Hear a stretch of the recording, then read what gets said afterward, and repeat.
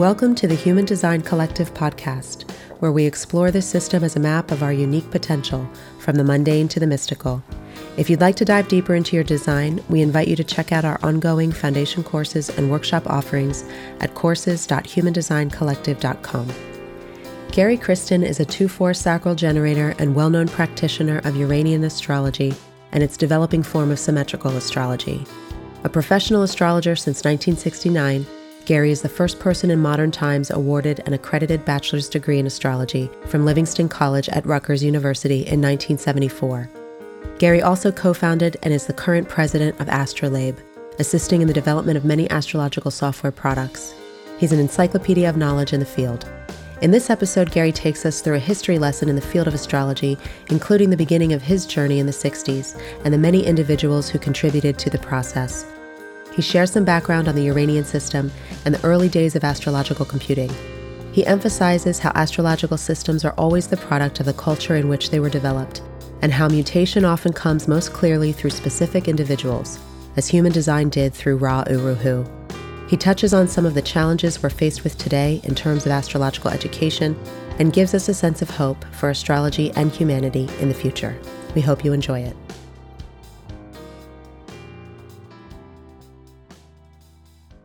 You're from the East Coast, yeah? That's correct. I was born in New Jersey, hung around New York City until we started astrographic services on Cape Cod. Now, I've been on Cape Cod since 1979, essentially. Growing up in that region, how did astrology find you? At the time, I was 17 years old. I was going to the School of Visual Arts in New York City for filmmaking. And I had a teacher who really didn't like having to sit through 8 hours of student home movies, essentially. Right? It was a filmmaking class. And he would do anything he could to short circuit the class, and get off. And his name was Judd Yalecut. And this one day he comes in, he goes, Saturn's going into Taurus and I'm an Aries. So I'm going to have a party at 1 o'clock. We're all leaving at 1 o'clock, right? And I was like, oh, what does that mean? I'm a Taurus. He goes, oh, for you, 2 years of work and responsibility and you deserve it. And I was like, what are you talking about? So I started hassling him about it. And the guy really didn't know anything about astrology, but he sent me to the New York Astrology Center, which was down on 6th Street off of 2nd Avenue in New York City. And I went next to the Cauldron, if anybody has that deep a memory. But this is 1968. And I get down there, I walk in, I said, what's all this crap about Saturn going into Taurus? And they sold me about $110 worth of books, which in 1968 was a small fortune. And I went home and began to get addicted to astrology on a very direct basis. Came back to the center and asked them for a job and began to work at the New York Astrology Center. At that point in time, until the summer, where I took a hiatus from it all, went to Rutgers University, got a degree in astrology, went back to the center. At the time, it was the National Astrological Society. It was run by Barbara Summerfield and Henry Weingarten out of the New York Astrology Center.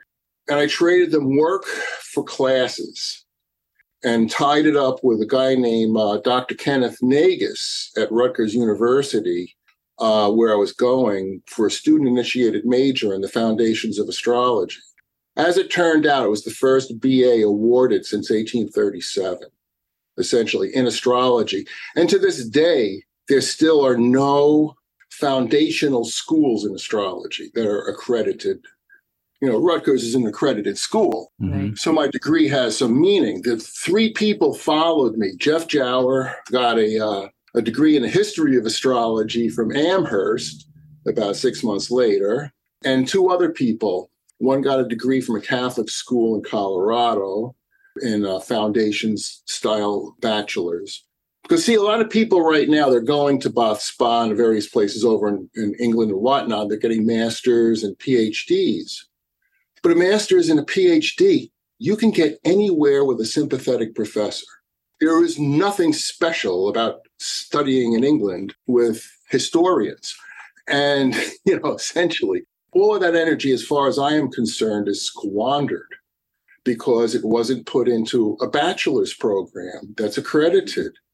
foundations. You get your foundations in something, and then you get your masters in what interests you, But that means that these people are their degree in sociology or their degree in psychology, and now they're getting a master's in historical astrology.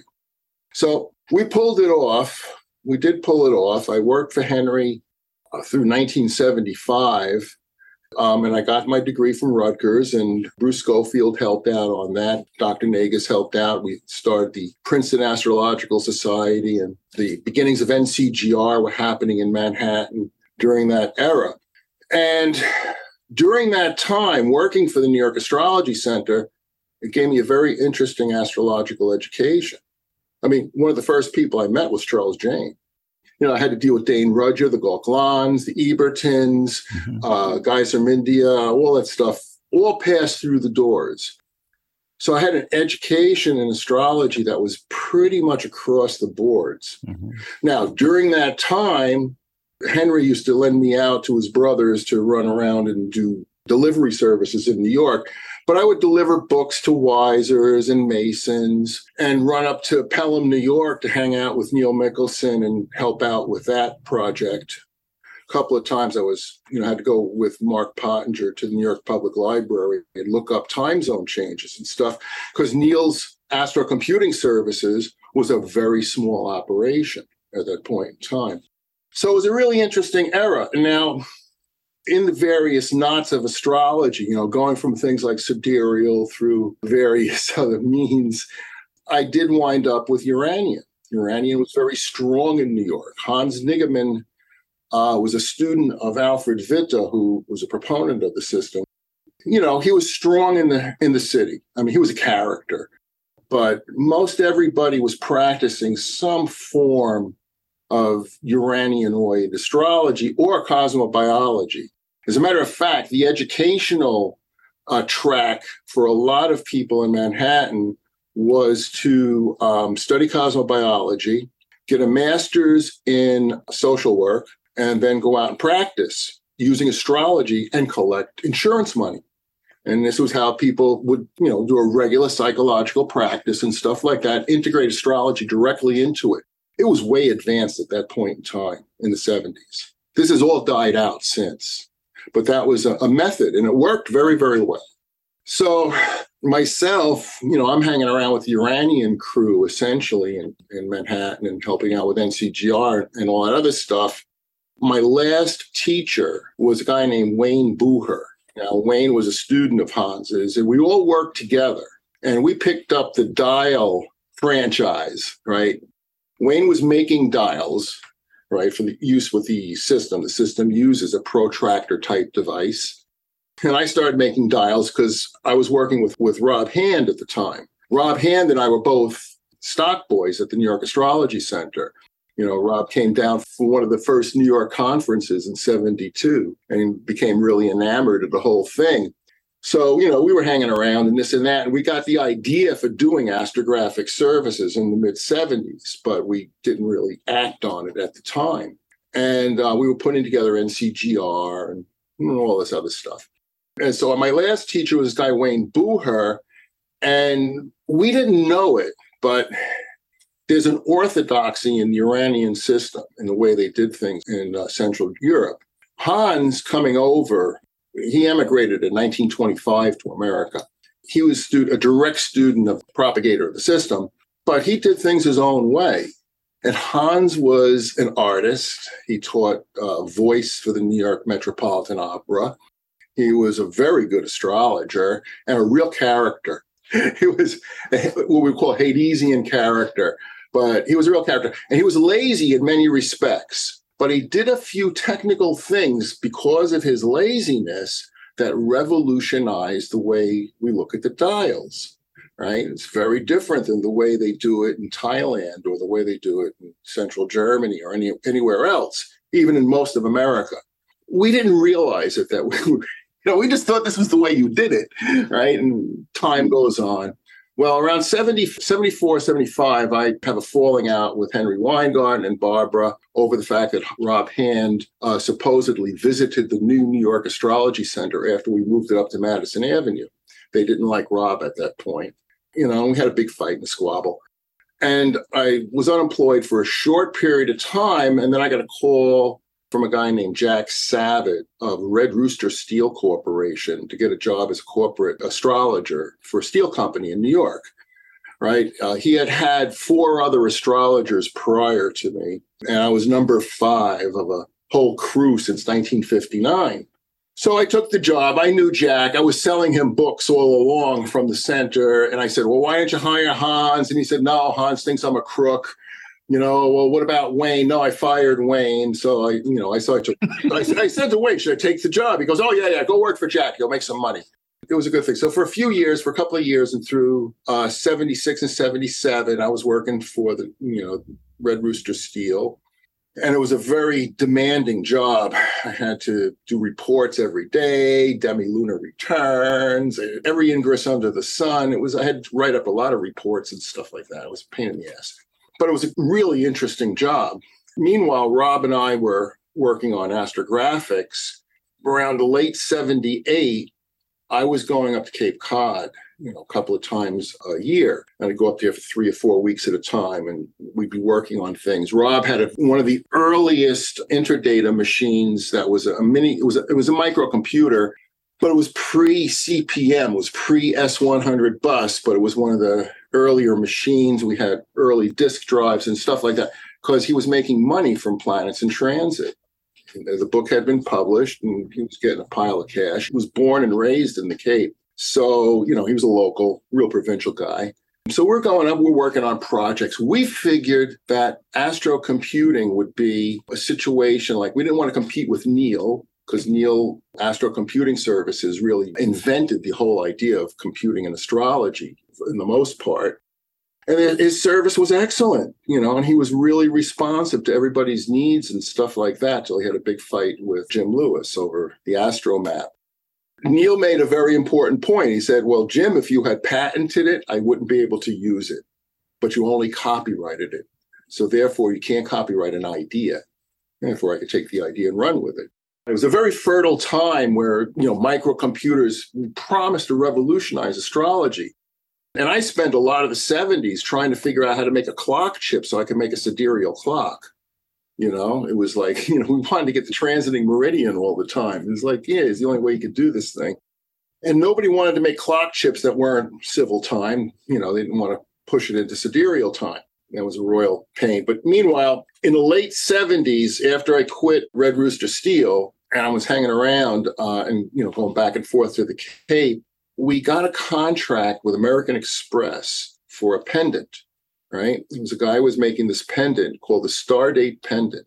He actually got the name Stardate and trademarked it as well. Wow. This was like just before the revival of, Star Wars and all that other jazz. And nobody wanted the name. He got the name. And he basically was just a sequence of astrological glyphs and their signs. And it was, Stardate pendant. Get your birth chart on your chest.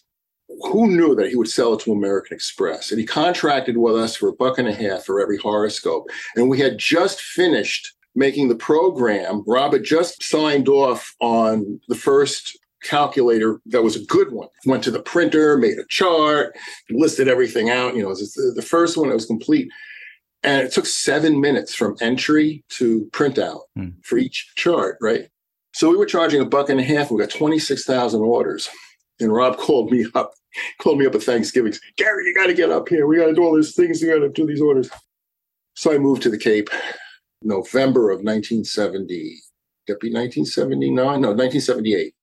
We processed those orders and we began to make the software. And what we wanted to do with the software was make tools and tables and stuff that nobody else had.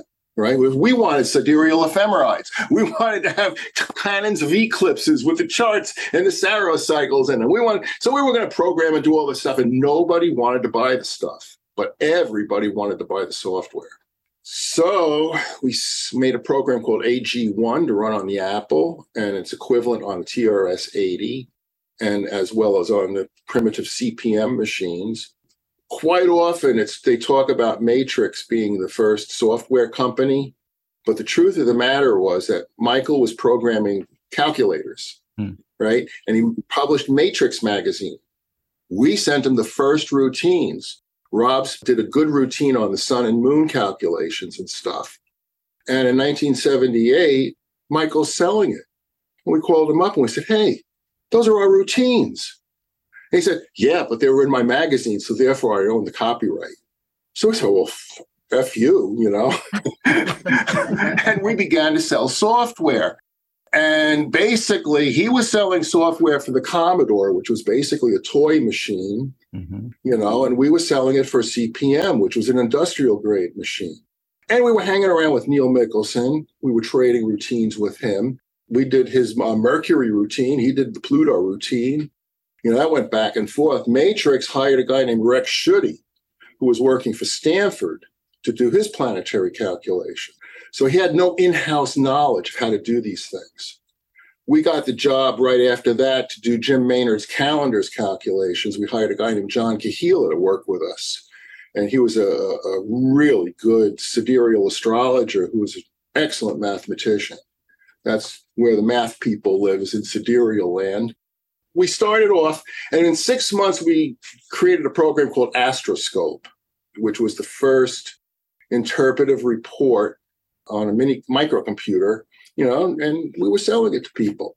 And it started the company. It started basically a rivalry between Astrolabe and Matrix all through the years. Meanwhile, Astrolabe grew. We brought in a guy named Arthur Blackwell, who was really important. Pat White was Rob's girlfriend at the time, and she became a partner. A guy named Steve Blake, who was a local, came on board. So we were like trying to build a brain trust. We couldn't figure out how to do it. We decided to go commercial instead of nonprofit for purposes of control. In a nonprofit, you really, really don't have control as far as the state is concerned with the thing. So we started out as Astrographic Services, and by 1985, 86, we reincorporated as Astrolabe, Pat White's idea. Pat White was an old marketing jingle writer on Madison Avenue before she got into astrology. You know, the show Mad Men, she was Betty in Mad Men. She was a jingle writer in a man's world. And she said, yeah, that show is absolutely correct. Everybody got drunk at 11 o'clock and you couldn't do anything in the afternoons except sleep on the couch, you know. But she was a great jingle writer. So she came up with a lot of our phrases and stuff like that and things like that. So the company gets born. Meanwhile, Astrolabe is helping out with the running of NCGR and everything else. One of the things about Astrolabe is that we've never been good at marketing. Matrix and other competitors, they were excellent at marketing. The only difference was we always did the job right. We had in-house expertise.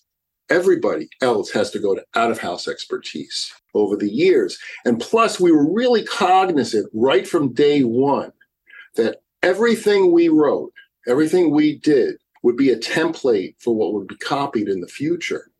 So the techniques that we kept alive would be the techniques that people would practice as time went forward. Now, in astrology today, where we stand at the moment, is an interesting place. Well, one of the things to point out is that the teacher, the originator of your system, right, was a single guy. You got a vision. Now, the kind of system that you're practicing we call a fusion system, right? So it's an amalgamation of three different basic systems: the chakra system, I Ching, and an astrological breakdown, right?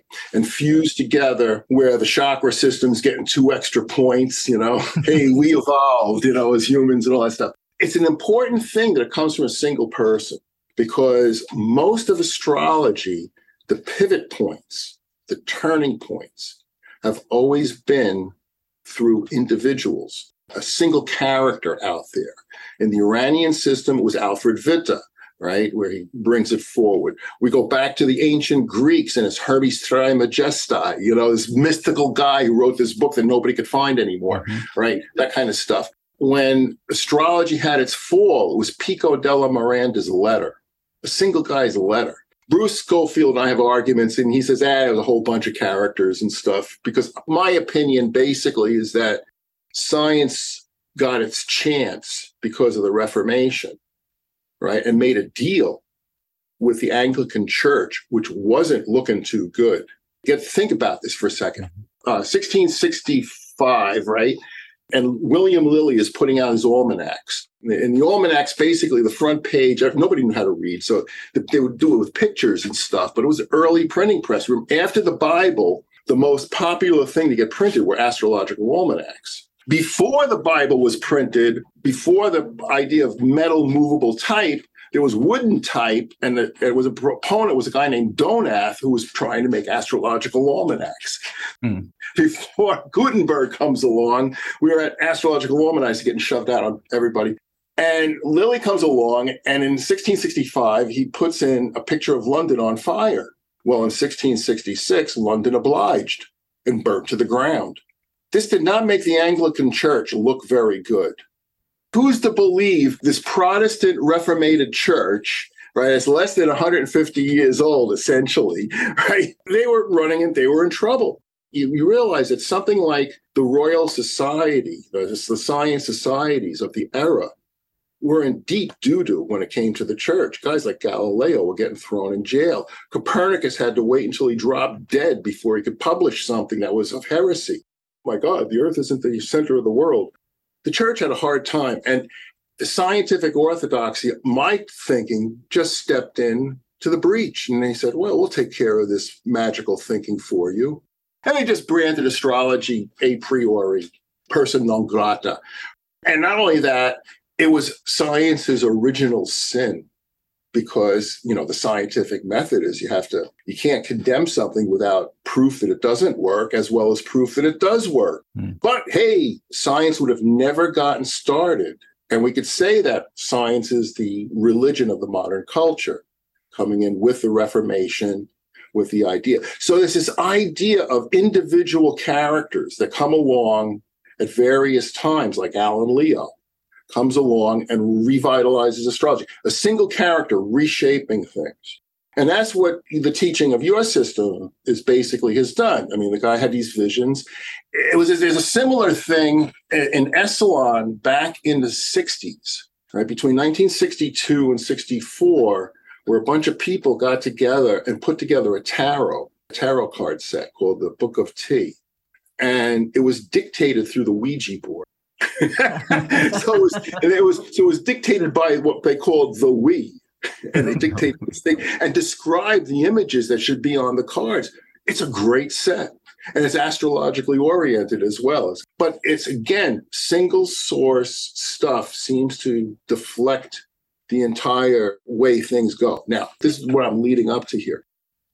The important thing is that I've been teaching a class on symmetrical, right, which is an offshoot of Uranian astrology now. I'm on class number 48. It'll be class number 48. And the idea that I'm dumping stuff, because, I'm getting old. I'm dumping stuff. I'm trying to get things out there. And as I've been doing it, also realizations have come along. The reason I actually started it was because the guy that came after me, corporate world, when I was doing the corporate thing, this guy, Robert Geritano, called me up and he wanted pointers on chart wheels. So I called him classes for BG, Bob Geritano. And in it, while I'm doing them and this and that, ideas come. The class is an extremely interactive class, and it's building a body of ideas. One of the realizations is that astrology traditionally reflects its culture. This is really important. We go back to the Mayan culture, and it's a very different astrology than anything we've ever done. The Mayans were using a cycle material. This is the beginning of November. So we just had the superior conjunction of Venus to the sun, right? Which means that Venus now is going to be an evening star. It's the nice Venus, right? But Venus has disappeared. Their god got eaten by the sun. That guy is God. They're scared and hanging out in their houses for the next 5 or 6 days until the reappearance of Venus in the evening sky, reborn as a new god.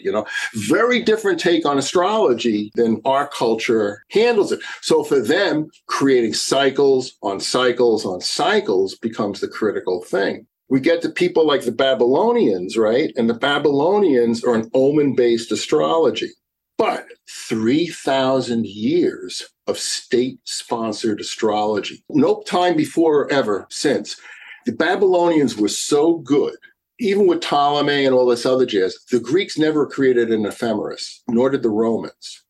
They all relied on the Babylonian ephemerides, which ran out in AD 500.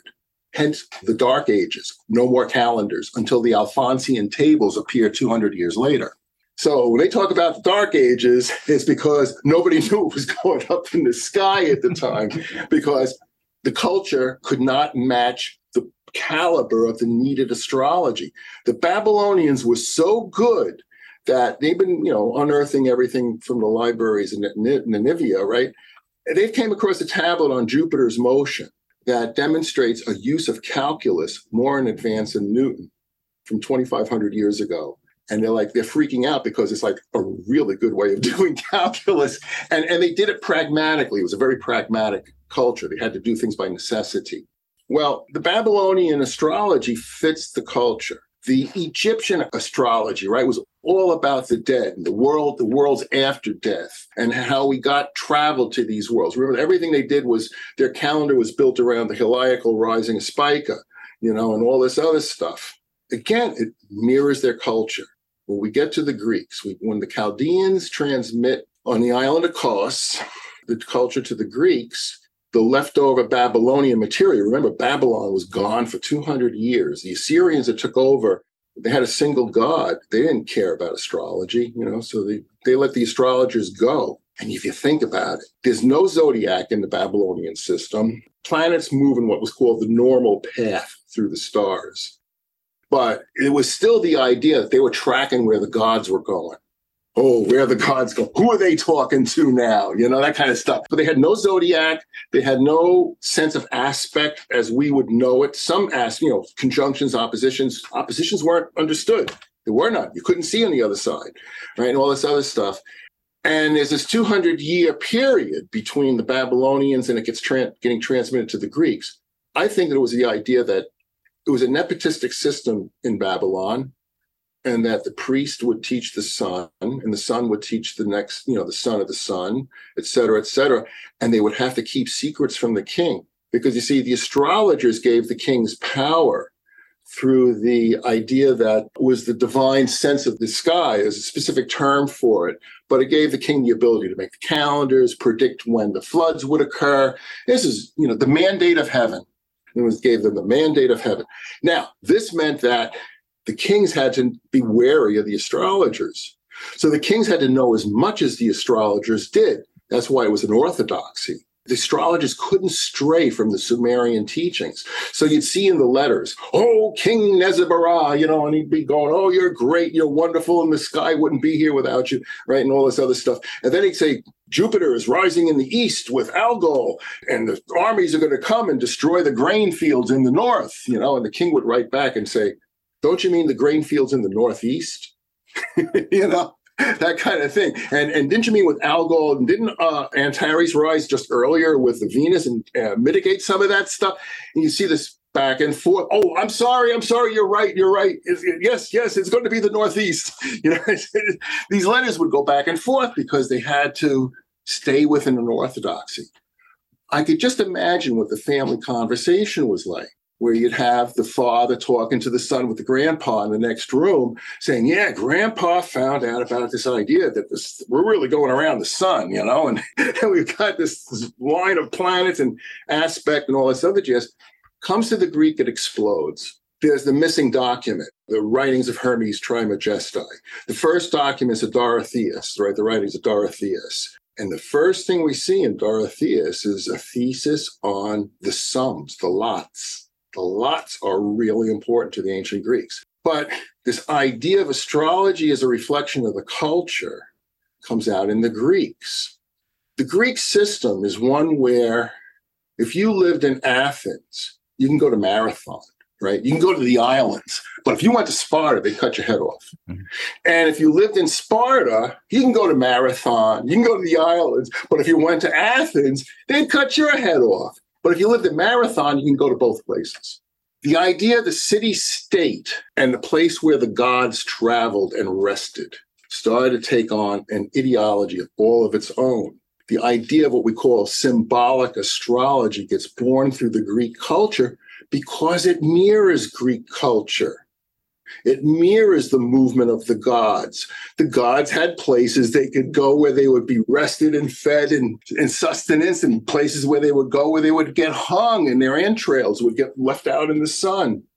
We have this Greek astrology and we have this explosion of Babylonian information. A whole new astrology comes out. Our Western culture is founded in this stuff. A lot of people think a lot of it comes from the Egyptians, but the Egyptians picked up most of their stuff by trading with the Babylonians. Just like in India. India traded with the Babylonians. India is a great case in point of cultural astrology because in India, every part of astrology that ever comes to India gets frozen in time. It's like a fossil. It's the land of astrological fossils. Nothing changes. Once it hits India, it doesn't change anymore. It stays forever. And India gets most of its astrology layered on top of the Babylonian stuff that they had when Alexander the Great comes through. Babylon does everything, right? And then it falls. And the guys that come there, the Assyrians, they're one of the first of the desert religions, the first of the guys with a single God. And there's a start of time and end of time and heaven and hell and all that stuff, right? Bad demons and whatnot, right? And then that civilization falls. Persia falls to Alexander the Great, who has this new Greek astrology with him, right? And he comes going down to India, and he's doing one kingdom after the next. And India was a series of city-states. It was little kingdoms, just like the Greeks. So it's like the same thing. You hear lamenting, oh my God, we went over the hill and there was another village and another army. And we went over the hill and they had elephants. And we went over the hill and that kind of thing. And he gives up. He comes back, he dies on the way back, and all this. It was a retreat. He was like, everybody drops dead at the Khyber Pass, that kind of thing.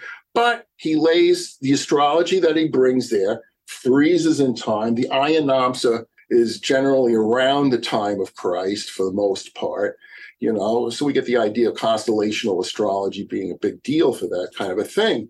Whereas the Greeks really come along and they say, no, it's a tropical system. It's the Earth-Sun interaction that really gets everything going and that sort of stuff. Well, the Greek system with the symbolic ideas, it works as we go forward. The idea of rulerships, dignitaries, and all this other, just the not direct material. Remember, nobody did transits and all this other jazz.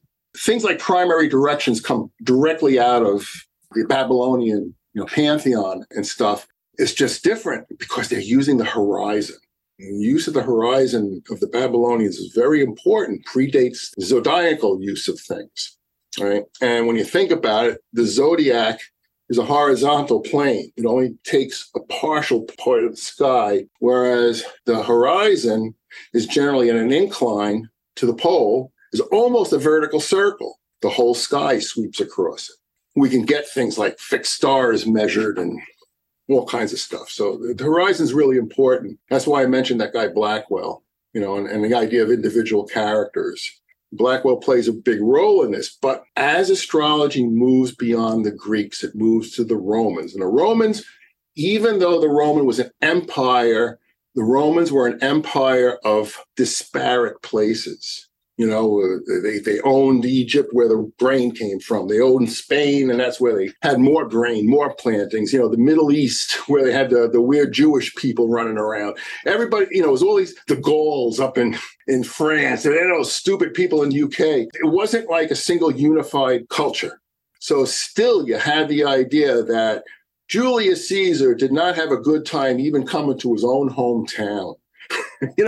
He's hanging out in Alexandria with Cleopatra. He's having a good time. He comes home, he gets killed, right? That's the end of that, right? So it's the same thing as the gods not having a good place to hang around. So the Roman culture embraces Greek astrology whole cloth without doing much to it. Even you get guys like Valens and stuff like that, and Firmicus Maternus, right? He's basically a businessman. And he's basically, well, I'm going to do this book on astrology because nobody else has done a book on astrology. He says, but I'm not a good astrologer. There are good astrologers out there, but it fits with the culture. We get to the medieval times, and the medieval times are still very much like the Greek places. The European culture that astrology gets let loose Astrology gets let loose from the Bedouins, essentially, the Arabics, right? These guys that inherited the Mideastern lands. Well, they're trading on the Mediterranean. Astrology basically goes to Constantinople and then right into Central Europe pretty fast. And it's this heretic knowledge.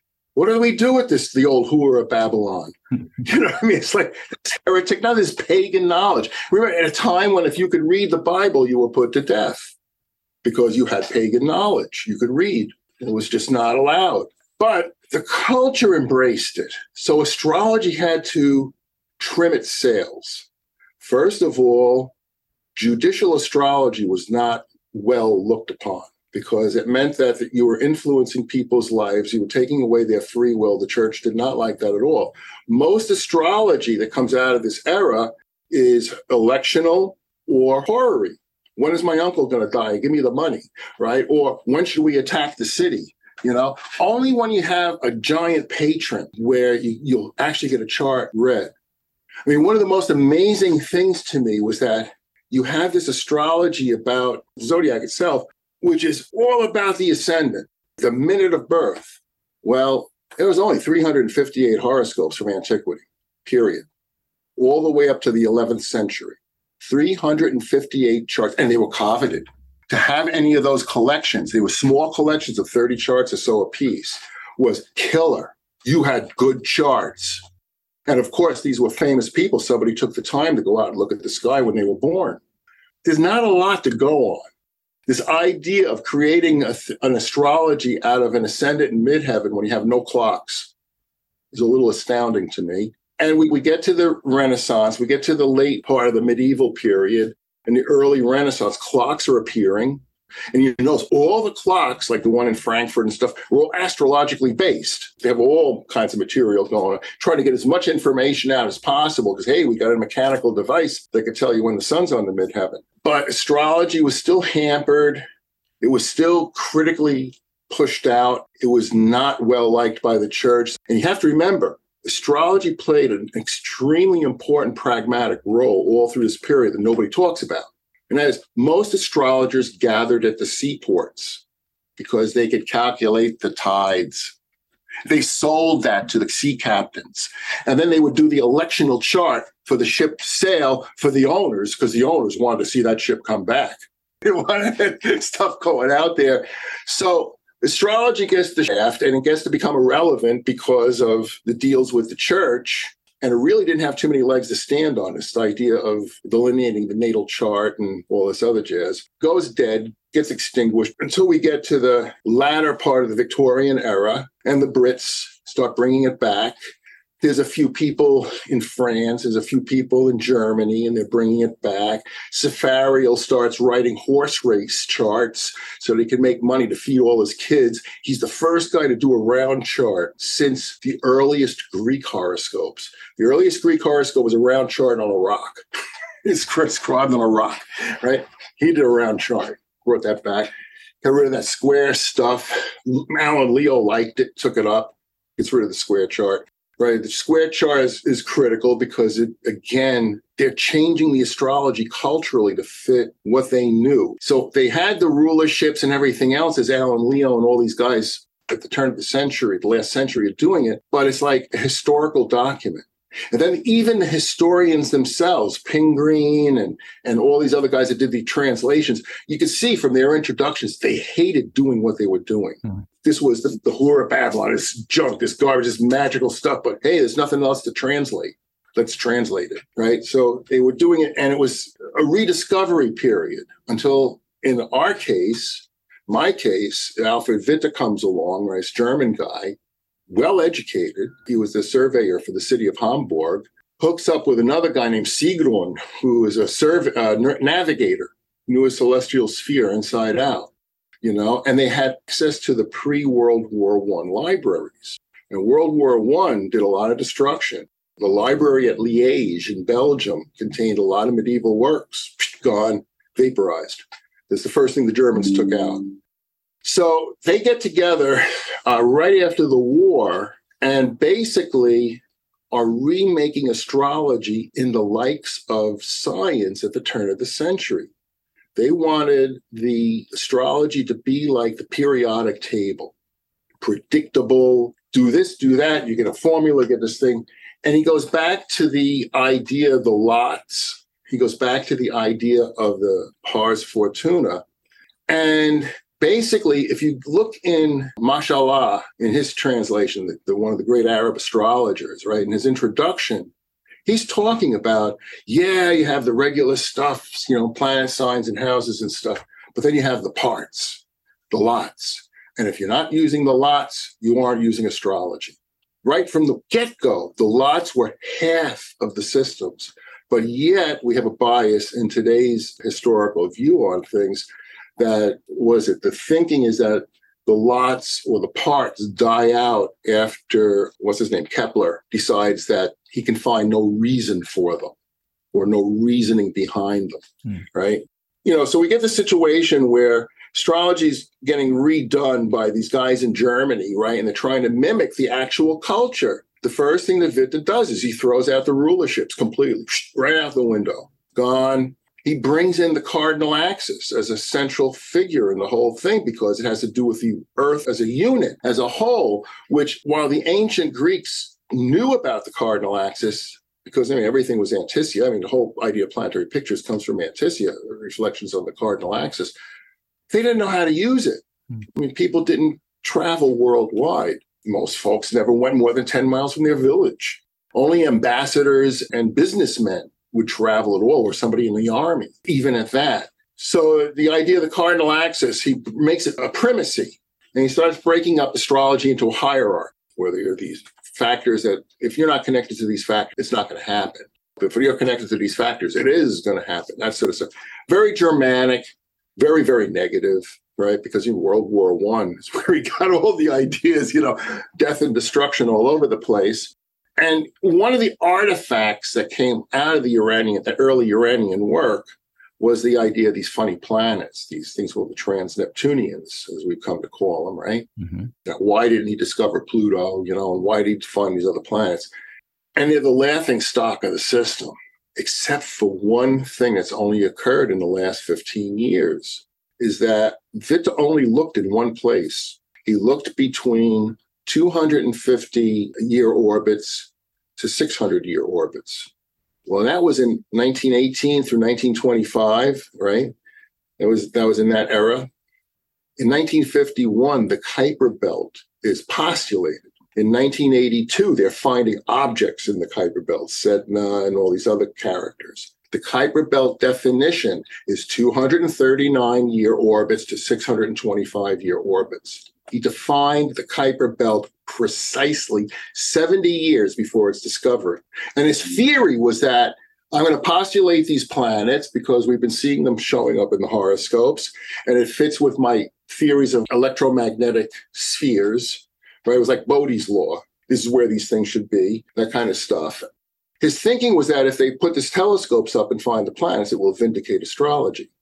Now, this was not out of the question of the era, because at the time, the astronomers were postulating hypothetical planets, because this was the fastest way to immortality, right? Hey, Herschel, we still remember his name. Leverrier and Adams, we still remember those guys, right? Even Simon Newcomb, who was the guy who made the best sun and moon tables of the era, postulated 300 or 400 planets, because if they found them, it was forever. So he was at the tail end of it. By 1922, Hubble comes along and says, wait a minute, we got these galaxies out here. We have these much larger objects that stand outside of our local solar system. And at that point, astronomy forgot about the solar system until we started having to shoot rockets up. It was all about cosmology. It was all about what was way out there. So we come forward in time, and through the 20th century, systems begin to come and go, right? And that's why it's important. For example, we have a single guy, Cyril Fagan. Now he hangs around with Brigadier Firebrace. He hangs around with Garth Allen and a few other people. But it's really his ideas create an entire structure of astrology, the entire sidereal school, Western sidereal astrology. Single character. Does the system survive? That becomes the thing. The same thing happens with Jandro in the 20s. Jandro put forth an entire predication of modern astrology, And nobody buys it for a second. So he kills himself and burns all his books up. It's a big loss. Now, Charles Jane did most of his work on Jandro's work. All through the 20th century, we see these singletons coming up with a new system. Why are these guys coming up with new systems? Why are they fighting this whole thing? Why, until we get to the mid-80s, actually the mid-90s. And in the mid-90s, Schmidt and Zoller go to Rob, my partner Rob, and they start getting together. Bruce Schofield and I used to hang around with Zoller all the time. And we had different systems. Schofield was going into the Mayan work. I was Uranian. Zoller was medieval. He was a character. He was himself. Very intense life. But this was the way it was. It was like, okay, we knew our history. And it was a question of, well, how are we going to create an astrology of the future? Right? Now, in the same era, one of my earliest teachers and associates was Arthur Blackwell. And Arthur Blackwell grew up with Jim Lewis. Jim Lewis was the little kid on the block. They used to all play stickball together. And who would know that both of them go out and become Western sidereal astrologers? And Jim creates the astrocartography that we know today, right? That entire system of ideas, which comes right out of the sidereal school, if you really get sidereal astrology. And Arthur comes along, and he's the son of a cartographer and the grandson of a horologist. The horologist studies clockworks. And his father worked for the UN and helped design the UN flag, the polar-centric flag. If you look at that flag is the whole world, where you're looking down at the North Pole, and the entire outer ring of the flag that's hidden by the symbolism, right, is the South Pole. So the Northern Hemisphere looks the way we would expect to see it. The Southern Hemisphere gets very distorted. But this is called a polar projection. And Arthur took the idea and created what was called a polar azimuthal equidistant projection, which is a very different way of doing this breakdown. But the central theme of a polar chart is the horizon is critical in it. I don't know how he did it, but Arthur worked at the Strand before he worked for the New York Astrology Center. He worked there for about 6 years, and the Strand is, it's 5 stories up. It's a very famous used bookstore in the world. And Arthur was one of the go-to guys there. He knew where everything was. They'd say, hey, Arthur, where's that manuscript from the 14th century? And he'd say, oh, it's on the 5th floor behind the 4th shelf. The people keep putting it behind the book so nobody will see it. That kind of stuff. He knew everything. And apparently, if we look at the way the material came out of Babylon, the way it was processed, right? They find the libraries in Nivian in 1804 or 1800. I'm bad with dates like that. I was bad at that kind of history.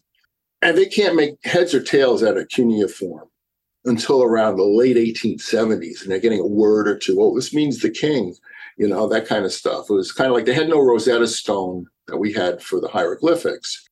And you look at cuneiform, and basically it's just a bunch of dashes and lines and in clay.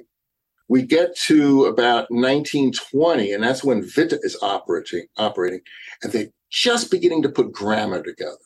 But there's no translations. There is nothing. Witte had no exposure to Babylonian ideas. He only had exposure to Hellenistic ideas and medieval and Renaissance ideas, right? He liked Marinus. By the 1940s, they were actually beginning to get some prose out of the stuff. And the scholars began writing their papers in the 50s. Arthur read all those papers. And Arthur comes back with this doctrine of parans, paranatellans.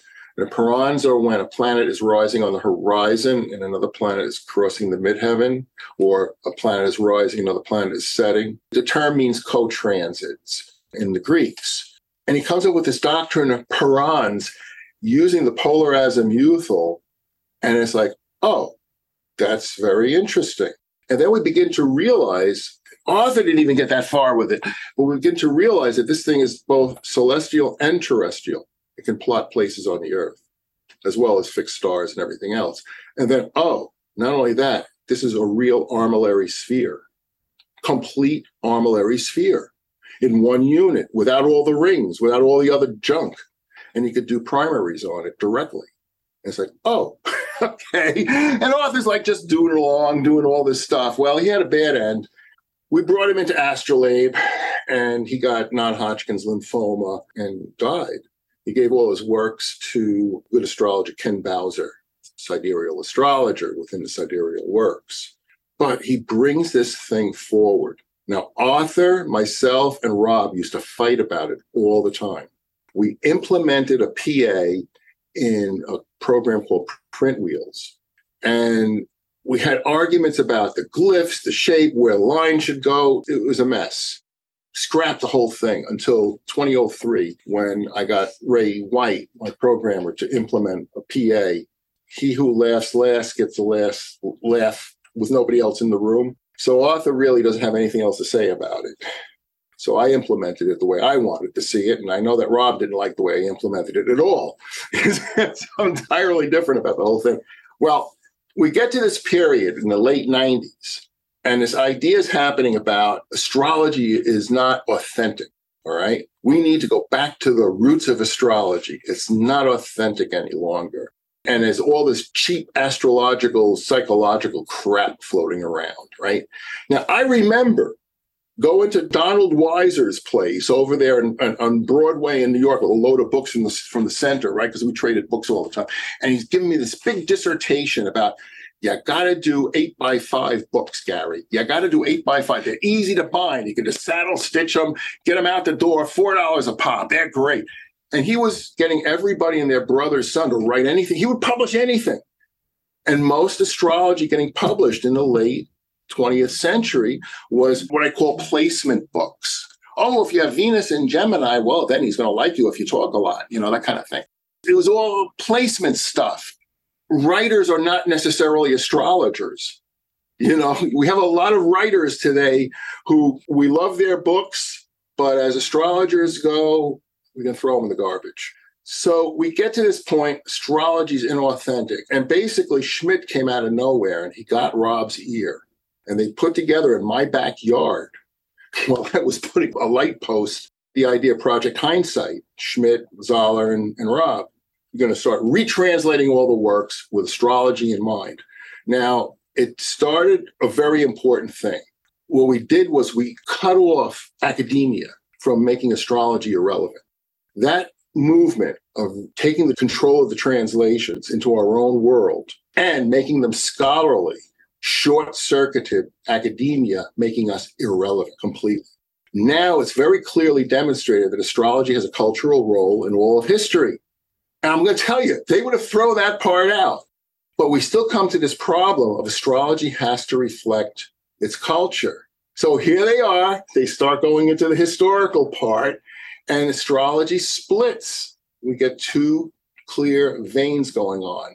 Now, meanwhile, your teacher is in the background, right? He's 1987. Mm-hmm. So he puts his thing together. He's in the background. He's percolating and talking to people and whatnot. Other schools as well. Like I say, they've been coming and going, percolating in the background. Well, the main one that seems to come forward is this idea of experiential astrology, right? The Jeff Green thing gone wild. Right? Other people are abandoning what it was they were doing before, like Steve Forrest type of a character, right? Goes in and grabs it whole cloth because they're looking for something to wear, literally. Now, the experiential movement has all the criticism of the old psychological movements of the 20th century. They're basically pop psychology with a thin jacket of astrology over them. And the astrology isn't even that good. It's not a good technical movement or a technical thing. And you have other things going on. People don't know stuff like ephemeris accuracy and all. People are talking about the Pluto return of the United States. Mm-hmm. You can't have a Pluto return of the United States when we've only studied Pluto's orbit for like 75 years. It really does go out of whack. We have no idea where it is, where it's going to be tomorrow even, We have great telescopes and stuff, but if you realize that 1 minute of birth time is 15 minutes of arc in the sky for the meridian, you start playing around with accuracies and stuff. You have to start getting planets that are accurate to like thousands and thousands of a second of arc, which is not much movement at all. So we have these systems that have come up that are pretty lame, as far as I'm concerned, because the psychological material that are in them and it's what's driving them isn't that deep either. It's kind of like a New York City puddle. a little thin, occupies a lot of space. Meanwhile, there's the movement towards historical astrology, right? This is the authentic stuff. These guys knew what they were doing. And what have they done? They've resurrected a lot of mummies. There's a lot of dead zombies walking around because these systems are incapable of operating in a modern culture. When you really get down to it, it really is true. I don't think we're going to predict that somebody's going to get eaten by a pack of dogs. And this is the level of interpretation that goes on there. Now, the historical thing, though, did accomplish a very important thing, but it leaves astrology in a very strange place. In the Uranian system, we do have those funny planets. And one of the things that rules astrology with the funny planets is the combination of Uranus and Apollon, where Apollon rules science and nice things.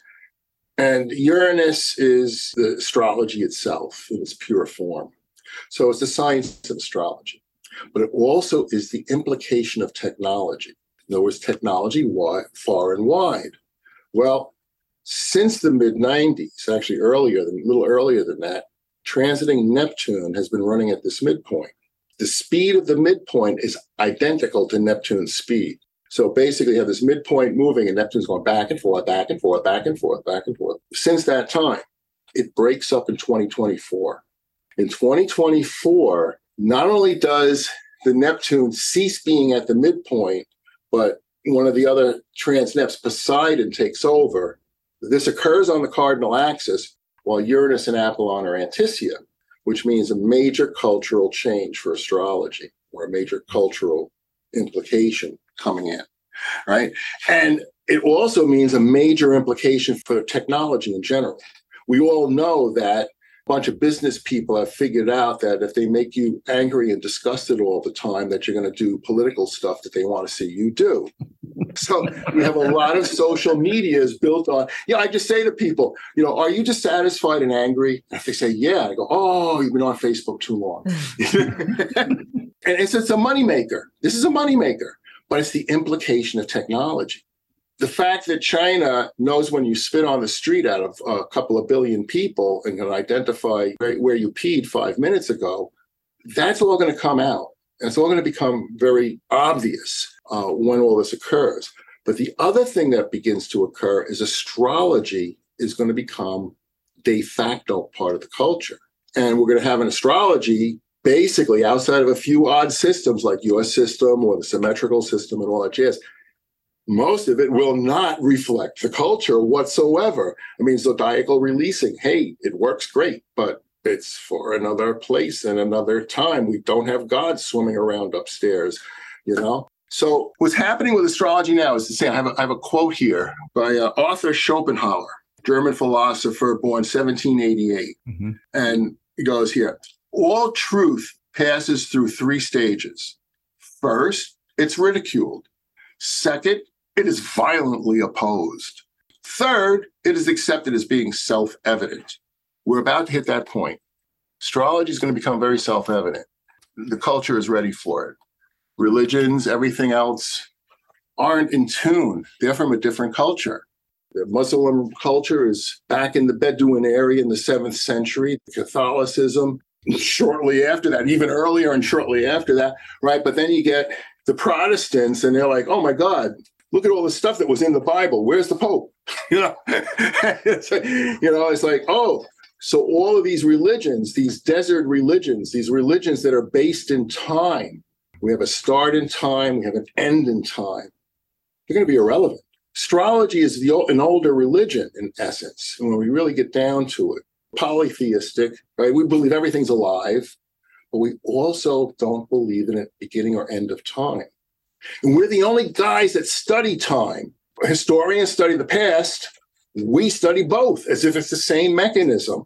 Very few characters do this. Very few professions allow for this. And in this idea of time being timeless is in direct conflict to most of what I call the desert religions of the world.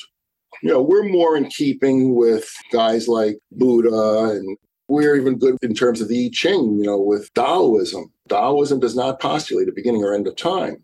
Buddha says, oh, well, it's when we all cease having consciousness, it'll be all cool. But even there, he doesn't say it's an end game. And science follows all of these other religious dictates. Science says, hey, Big Bang. Well, we don't know what happened before that. It must have been magical, right? And then we have, the end. We just dissipate off into nowhere land. Or we get eaten up by a black hole, that sort of thing. But there's an end. So it's a funny thing. So astrology is about to, as far as I can tell, make a leap. It's all set up for it. I mean, you got to realize we are the millennials' religion at this point in time. It's really true. It was an old Uranian astrologer, and she was a real German. She was so German, she was in the Hitler Youth. But she would go to me. She was blind. I had to make charts for her out of astrolabe that were like these big poster-sized things so she could actually see the chart. But she would go to me, Gary, I don't believe in religion. I don't believe in anything except astrology. It's never lied to me. It always tells the truth. It's always been there for me. I don't believe in anything else. It's okay, But this is kind of where I believe that things going. Now, I've been blabbering away here for a bit. I don't know. You guys have any comments on what I have to say? I mean, we covered it so much. You hit on quite a few of the things that were on my mind. Thank you for all that.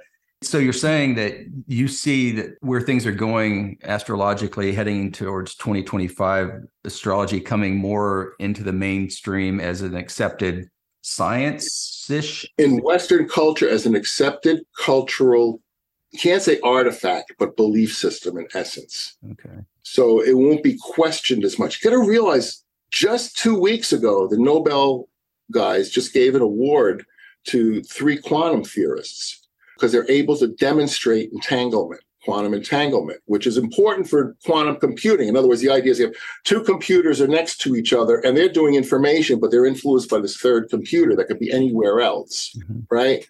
Well, when you ask them, I've read the guys say, well, can you explain this to us? And they say, no, we can only demonstrate it. That's exactly where astrologers are at. Right. Because, see, the scientists get on our case about a mechanism. Oh, well, if astrology is working, we can't measure anything. There's no gravitational waves. There's no electromagnetic fields. It's too mild. It's too small. Well, we've never said that we know why. We can demonstrate how. We can show it very clearly. No matter how good the tools are, they're still stone, knives, and axes. You got to remember, every other craft, from medicine to chemistry, has had the luxury of 800 years of development in a modern culture. We are not like that at all. We're stuck with materials from 2,000 years ago, for the most part, right? Reimagining the materials within our culture or within the structure of our culture. And still, it's not like we're going to magically have 400 years of the best minds of the planet working on our subject. We've had 600 years of the worst minds of the planet taking up astrology. When you went to school, you were never told, oh, become an astrologer. It's going to be great living. You're going to have a wonderful life. No, you were told, become a lawyer, become a doctor, go into dental work. You'll make more money. You'll have a happy life. But the truth of the matter is, I think, what was it, about 25 years ago, Parade magazine, they were doing a survey on people's salaries and ranking the happiest jobs. I think the number 1 job was an actuary. If you were an actuary, you were really happy, you made a lot of money, nobody hassled your life, and you had a great life. Wow. We were number 4. We made good money, and we had a good lifestyle. And you come down to it, we don't have to answer to any boards. We don't have to answer to any hierarchy. If the state says that we can practice and not call it fortune telling, we're in good shape. This is our golden years, by the way. Once astrology becomes established within the hierarchy or within the mainstream, it's going to lock up very, very quickly. It's going to become an orthodoxy. The orthodoxy will be in accordance with whatever culture we're in, right? Because that's the important part. But it will still be locked up as much as the Babylonian stuff was locked up by the king. That will happen. That's not like any other orthodoxy. There will be an established way of doing it that's commonly accepted, and that's just the way it's done. Yeah, you guys will be heretics. We take you out and burn you on the stake. You get burned on the stake. I get burned on the stake immediately.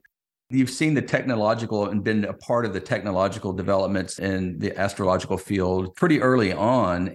And yet we're also seeing this kind of movement into the mainstream. And yet there's this cultural component to it that seems to be a huge influencing factor. It's not caught up. Look, right now, to date this thing, so to speak, right now in the United States, the Fed is trying to fight inflation. And they're fighting inflation by raising the market rate that the banks lend each other. That's really essentially it. So they're making the cost of money more expensive, and they figure, oh, this will stop inflation. Where the root causes of our current inflation have more to do with China locking out cities, boats not getting filled, so the company sold all the boats, and now that everybody wants the boats, right? Airlines mothballing their fleet and laying people off, and all of a sudden everybody wants airline services. The issue with inflation has nothing to do with the interlending between banks. So they basically only have a hammer and a nail, but we really need, nuts and bolts to fix the thing. It's more complicated material. So they're going to hammer us into a big recession next year.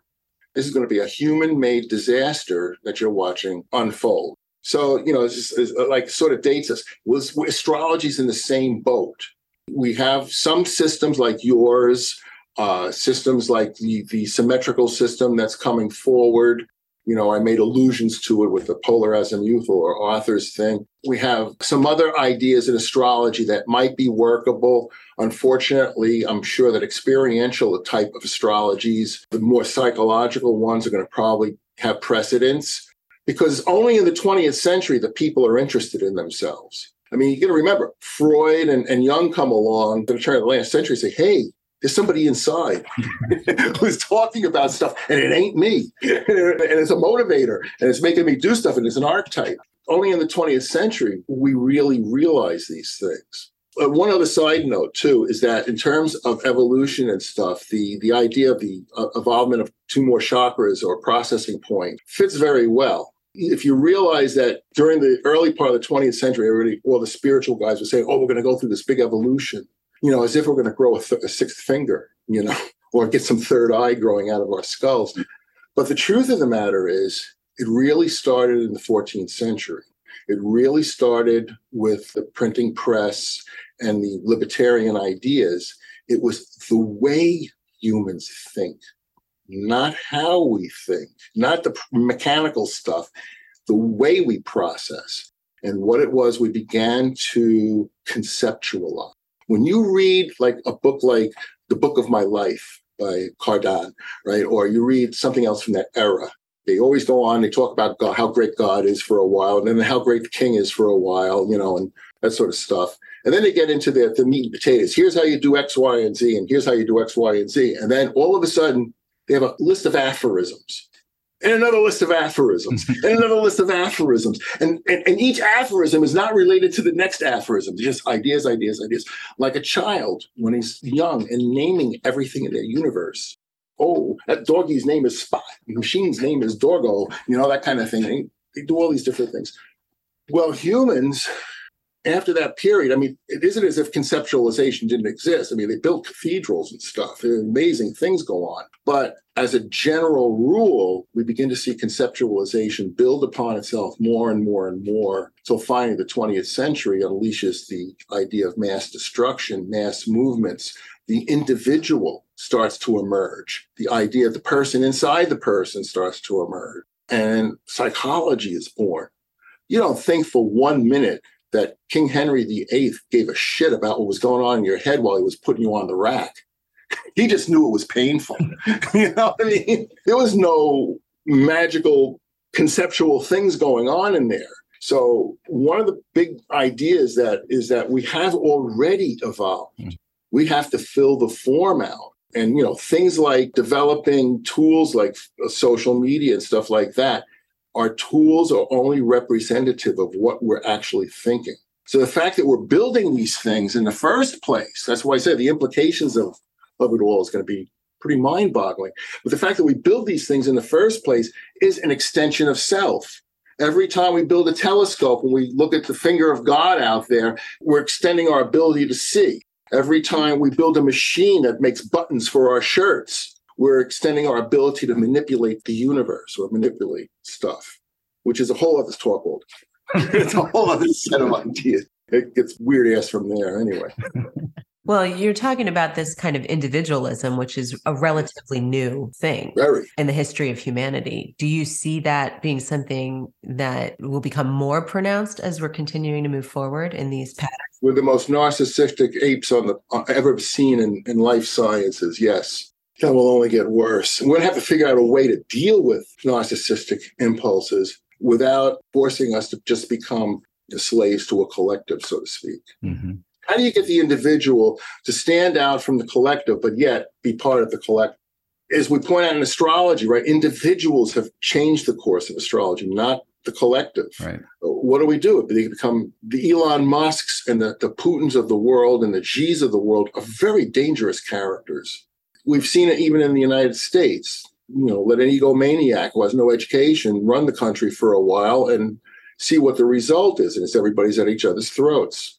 Do you see it turning the corner at some point? I mean, we're heading to 2024, 2025. It looks like things are probably going to slide downhill in a way.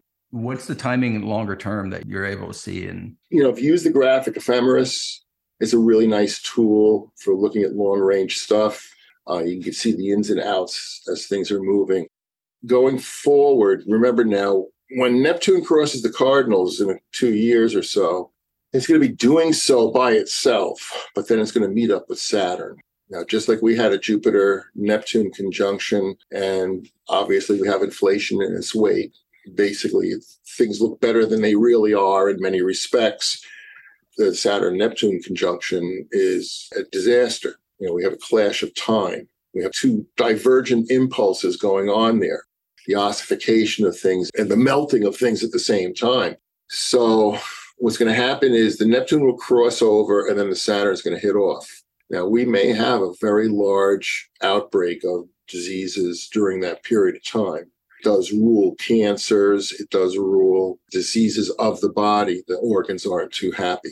We also note that under Saturn and Neptune times, we get displaced in time. In other words, Saturn is the past, Neptune is the future. And if you're going into the future, you're going to get anxiety ridden. If you go into the past, you're going to get regretful.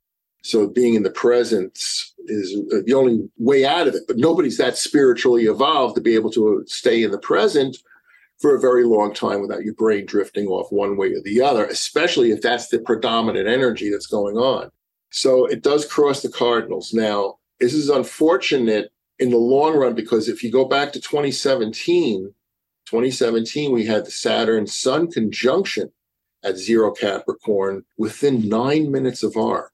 And you could see the Supreme Court went right wing. We had guys like Balesandro elected in Brazil, Duarte in the Philippines, the rise of Xi. So as we know, is the idea of the autocrats coming forward, the limitation of human freedom. The idea of conservatism in the traditional sense means we hold something back to use it later, as opposed to just putting something in a box and leaving it there. So for example, with land, right, when Teddy Roosevelt said, let's put together the national parks, it was like, okay, we won't rape them now, we'll rape them later, right? Whereas now, when we put land aside, it's forever difference. But with Saturn and Neptune, it's going to have these forward and backward pulls against a sense of authoritarianism, against a sense of very strong right-wing things postulated against people's idealism. You know who's going to win. Sorry. It's a sad thing. Because what happens afterwards is now all about what's in the Uranian system. It's about the TNPs. After that Saturn and Neptune business, well, the planets go on their way and various other things go on. Now, one of the guys that works for me, Doug Kellogg, has been looking at when Uranus, Neptune, and Pluto are forming different configurations, like when Pluto goes to the midpoint of Uranus and Neptune, or Neptune's at the midpoint of the Pluto. He says, only 3 of these things happen per century. And he said, right now, in one of the massive, these triad changes. In the Uranian system, what begins to happen is we're going to have a long-term conjunction of Hades and Kronos. And Cupido is going to make the opposition. It's going to come into opposition of that. along the way. Now, Hades, Cupido is the mafia. It's a family that's got their nose in the dirt, so to speak. Kronos is the government's red tape, things that are high. Hades are things that are low, that are disgusting and ridiculous. Hades actually does have the highest form of the universe because it rules selfless service. But for the most part, Hades is miserable, and that's the reason it does service, because it doesn't want to think about itself. It rules dirt, filth, disease, disgust, death. It rules the past in the sense that the past is imperfect and you can't get all the information from the past. When it runs with Kronos, it's going to be a corrupt government or corrupt rulers. When the Cupido comes in, it's rules by families. So right now, we are making the Gilded Age currently in the Western world look like a small-time party. The rich and the movement of people with means in the world is much more. There are a lot more Andrew Carnegies now and a lot more Henry Fords than there were. When you look at Putin's chart or you look at Musk's chart, both of them have Hades and Mars equaling their sun axis. In the end, they're going to both murder a lot of people.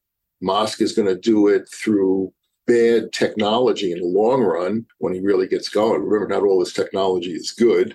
Putin's doing it a little more direct. They should have been butchers, not people in any kind of position to be an influencer or a leader.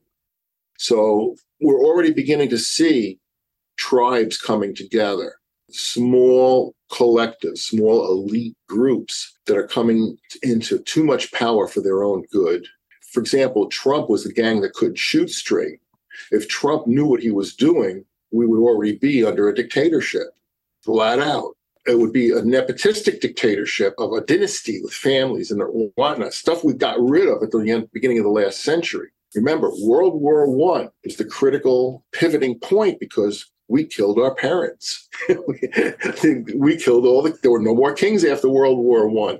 There were no more potentates after World War I. A bunch of warlords here and there for the most part, but it was a giant Oedipal movement. Killed them all off. So we're coming into a period now where it's unfortunate, where we're going to see the decay of good institutions. We're going to see the rise of very important self-service institutions as well. Remember, it'll be the highest of Hades, taking service to this highest level. But it just gets more polarized. It gets more crazy. Why should we have to fight mafia-like families that have amassed too much fortune in this world? Why should we have to deal with corrupt institutions when theory states that as we get more knowledgeable and more enlightened, that we should see through these things, rapidly? So that part's unfortunate. Through the 30s, we're going to see bad dictatorships. We're going to see disruption of freedom. Now, André Barbeau, the French astrologer, towards his death, he made the statement that the United States, he's all of the United States, he goes, has till 2080, because then it's going to break up into constituent parts, but they have till 2080. So the U.S. survives through this, if we go with Barbeau's ideas, and he was good about this stuff. We'll survive through this, but as far as I can tell, the United States had its highest cultural points just prior to 9/11. That was the peak of it all. We've been backfighting a cultural slide, and it's a slide into tribalism. And that's the real effect of things. And when you have tribalism, you automatically have racism. You automatically have me versus them, us and other, that sort of stuff, which is going to make some pretty bad wars. That's the thing. Previous wars were over material. The guy next door has all the wheat. We don't have any wheat. Let's go take it. That kind of thing. That was a war. This is a war that's cultural. This is a war over the heart and soul of where people get to believe in how much room they have for their own personal freedom. Like I say, the problem with a social media-driven world is the narcissist. Big issue. So knowing all of this and seeing all of this and studying all these patterns and all this history for as long as you have, you can look at these certain configurations and say, well, this is kind of character we're dealing with in this person, that he should be a butcher, not a president or whatever that is. And yet he is the president, That's right. So where do you see any agency in all of this? Free will agency. There isn't that much. There really isn't. Hans used to say that destiny is like a spotlight. He says, if you're lucky, you can dance around its peripheral. But if the lights get on you, you can't do anything about it. He says it's like walking down the street and a gang mugs you. You can't do anything. They're going to take everything you got. And he says this is the way free will operates. It's spongy. You can actually get away with certain things. And a lot of it does have to do with the internal view of it. And that's where we talk about, are you evolved or not? Well, are you angry and annoyed? Are you dissatisfied? Which means that if you're dissatisfied and annoyed, you're just right into the zeitgeist of whatever's going on at this point in time, because that Saturn and Uranus is still up there, still polarizing everything until March 7th, when Saturn gets the hell out, so to speak. And that will change things culturally quite a bit, make things horrible and relieve things at the same time. Yeah, free will is... It's like the old court justices would say about pornography. I know it when I see it. That kind of thing where when you see a chart that's destined, and this is a person who's trapped by their destiny, whatever it is they're going to have to do, they have to do it in this lifetime. And they're going to wind up doing it in one form or another, whether they choose to or not. There's an old saying that basically said, if God came down and told you exactly what you have to do to make him happy or her happy, you would be willing to do it no matter what. But when our destiny comes calling, we often resist it. Not all destinies are good, but even the good destinies, we often mistakenly resist it. So, when we see a strong issue, we see a strong condition, we know there's no ducking or getting around it. Chang Tzu, yeah, is the old story where he was basically a civil servant, retired, and the emperor was having a big problem in the central city. And he sent out a deputation to bring him back because his wisdom was so good. The deputation finds him at a bridge fishing. He's retired. He's fishing, right? And they say, we need you. We want you. You've got to come back. You've got to help the nation out. And if you do, people will revere you forever. They'll put up statues for you and love you and all that jazz. And the guy looks at him and says, hey, you see that tortoise over there? He's having a good time in the mud. He's perfectly happy doing what he's doing. I don't think he'd be too happy if he was made into a statue forever. Yes, people might revere the statue, but he won't be in the mud being happy and wagging his tail, and he turns him down. And it's the idea that this is the thing about destiny, is the real life in the Taoistic system. The real life isn't becoming great and famous, nor is it becoming poor and wretched. It's living a good life. It's living a life where you have as much personal freedom as you can get.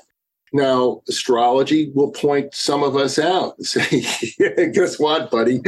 You're going to have to do this stuff. But for the most part, we can dance around it. We can finagle our ways through things.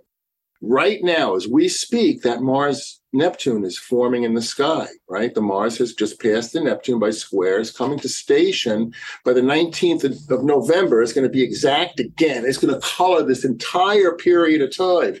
Are we bound by this thing? Or all of us going to break out in an infectious disease or smallpox? Or are we going to have some strange, weird-ass idea that's going to make us start a new religion or something like that? No, we're dancing around it as best we could. We can feel real bad for the folks in Europe who won't have enough energy, right? Mars, Neptune. We can yell at the tyrants of the oil pumps, right? The Saudis and Russians and whatnot for being gluttons. But for the most part, it's a horrible combination. And if we could avoid its wrath, so be it. More strength to us. We're still going to all get affected by it. That's the one thing. But how we look at it inside, how we react to it. If we don't have that sleepless night, it's a good thing.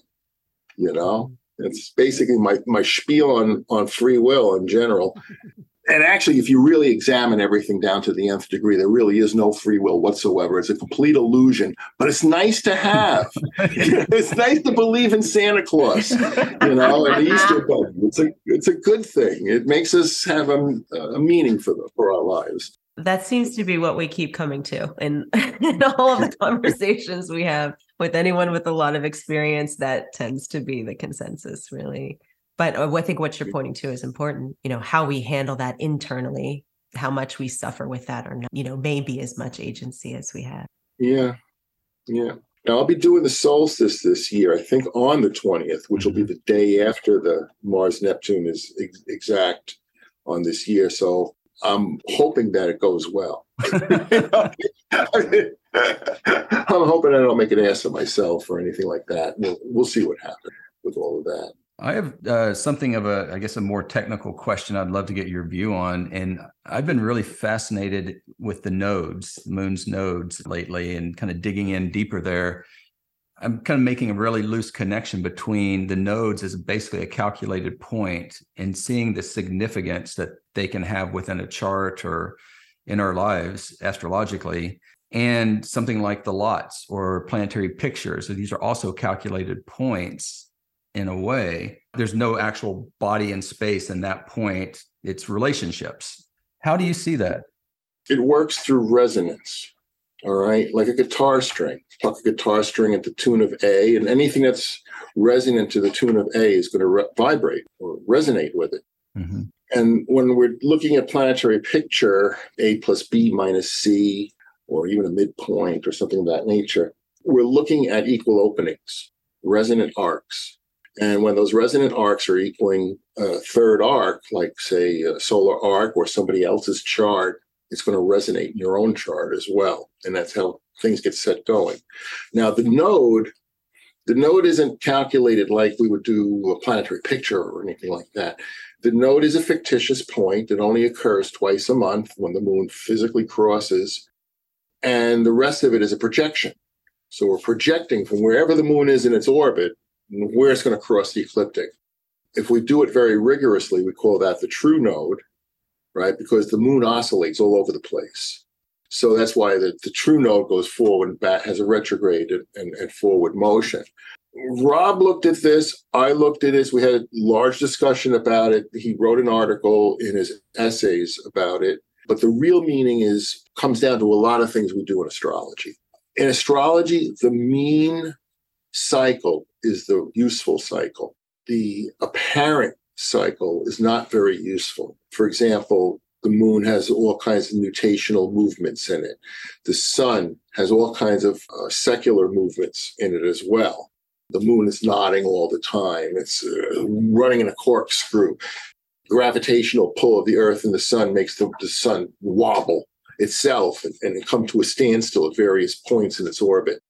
We have to use the mean orbits, the mean cycles, for it to work. So with the case of the node, we have to use the mean projection. So we can go from one node to the next node and average that around. Otherwise, in astrology, we go nuts. It's not going to work. So, we've done a bunch of charts with the true node and all that stuff. And it was like, the true node would sometimes show astounding stuff. But, it would follow the hands first law. Every time you do something the first time, it works perfectly. Try and replicate it and it goes crazy. So the node itself is just a mean cycle, and should think about it that way, different than planetary picture where we're doing resonating cycles. And of course, the way we think about the node within the system, it's a personal point. Mm-hmm. We basically say nothing happens to the native unless the personal points are involved. The more, the better.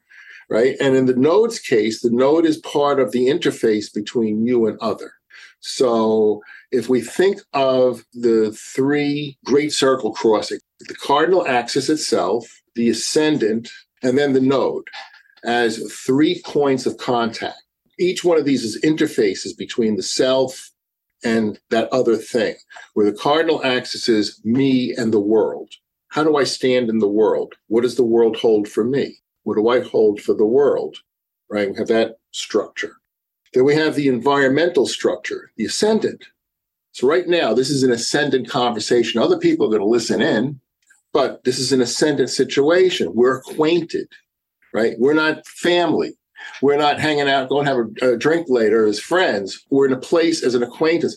The ascendant has to do with the place itself where folks gather. So it's like your neighborhood, or how you're perceived in the neighborhood, or how you perceive your local environment in that sense. The nodes are the more intimate one. The node has to do with those relationships we really don't have much choice over. Now, a lot of metaphysical astrology says you choose your parents, Well, that might be so, but you don't choose your uncle, your cousins, the guy down the street who's funny, or anything else. These are, in a sense, karmic. These come with you, even with those other primary relationships. The other thing about the node is it's invisible. You guys are together. How do we know that? Do we see you embracing? Do we see you? No, humans can recognize the spiritual connection between two other humans. If a guy from outer space is next to a pond in the middle of the night and he sees two people walking by, does he know that they're either coincidentally walking together or if they're connected? A human would know instantly, oh, they're lovers. That guy's going to rob the other person.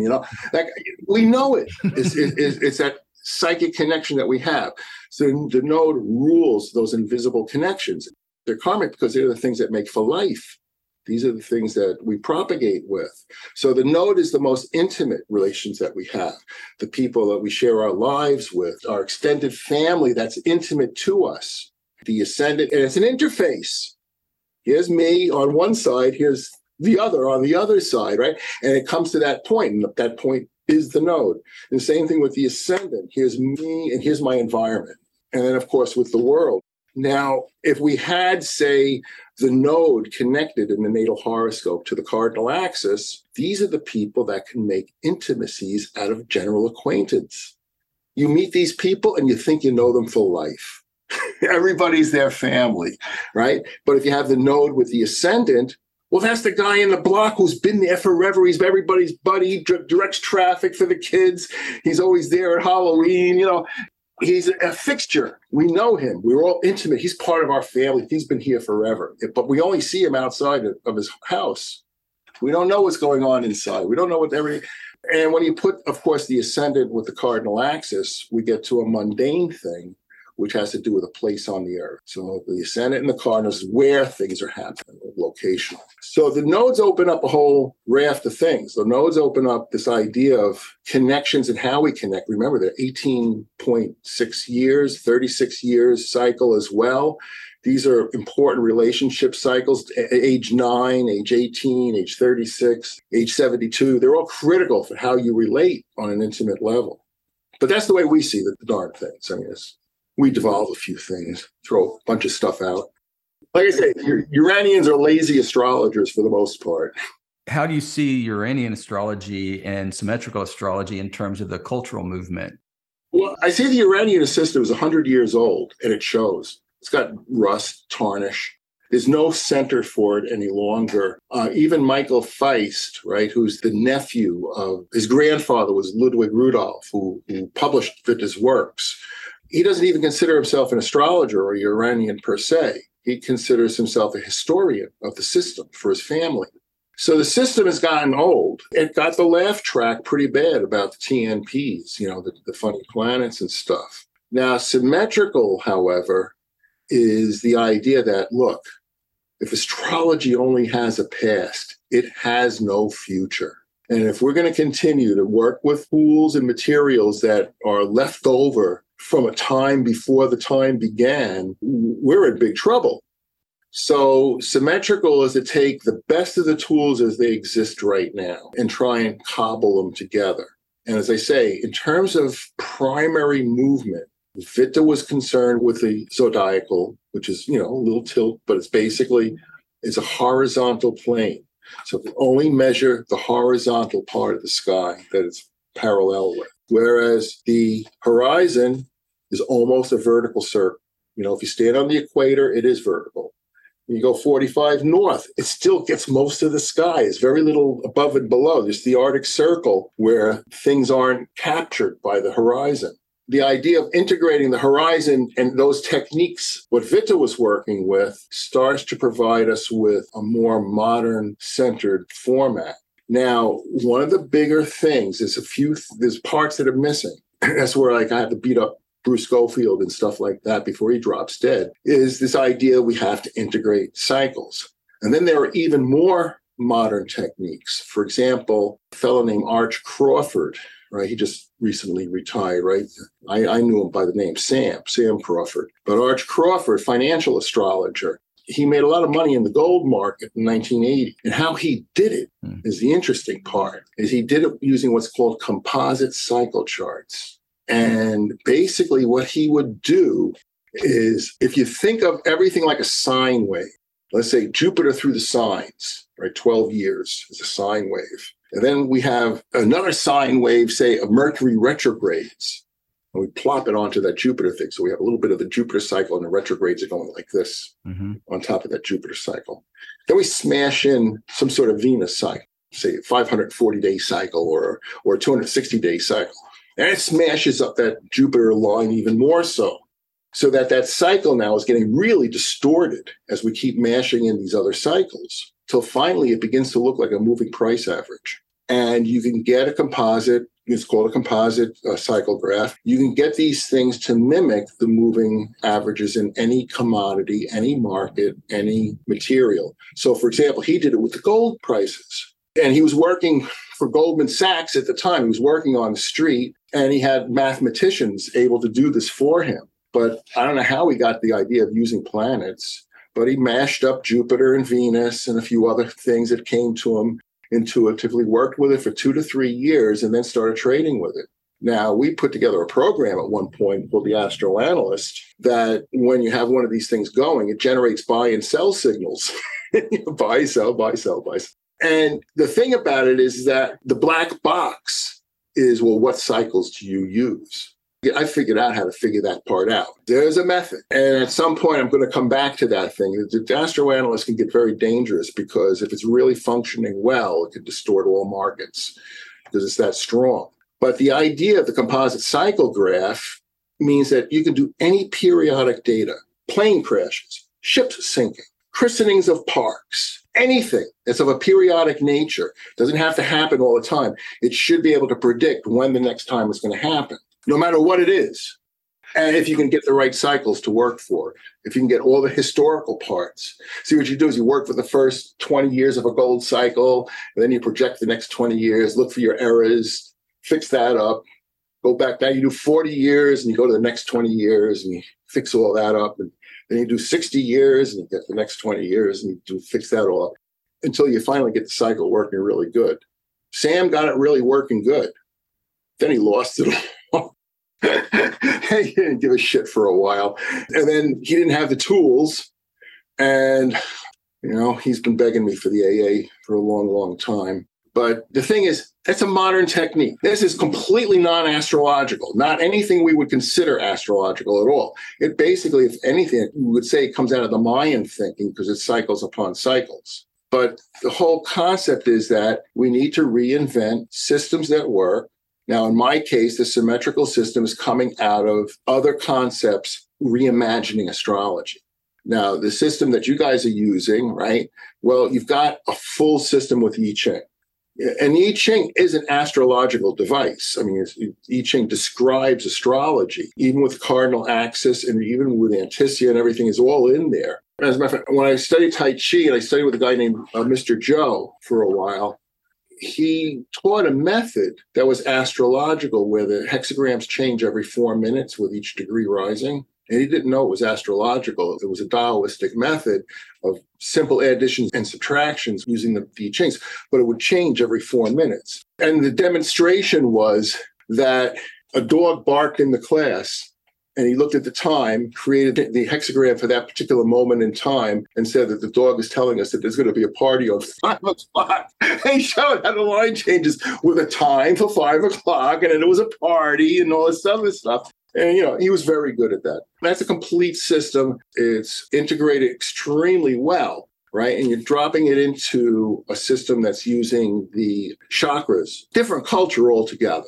different culture. But as an interesting side note to it, that, yoga is a Vedic form, whereas Tai Chi is a Chinese form. And it's often been said that the Chinese guys got their form from looking at the Vedic guys, going over the Himalayan mountains, going down to India for a while, then coming back.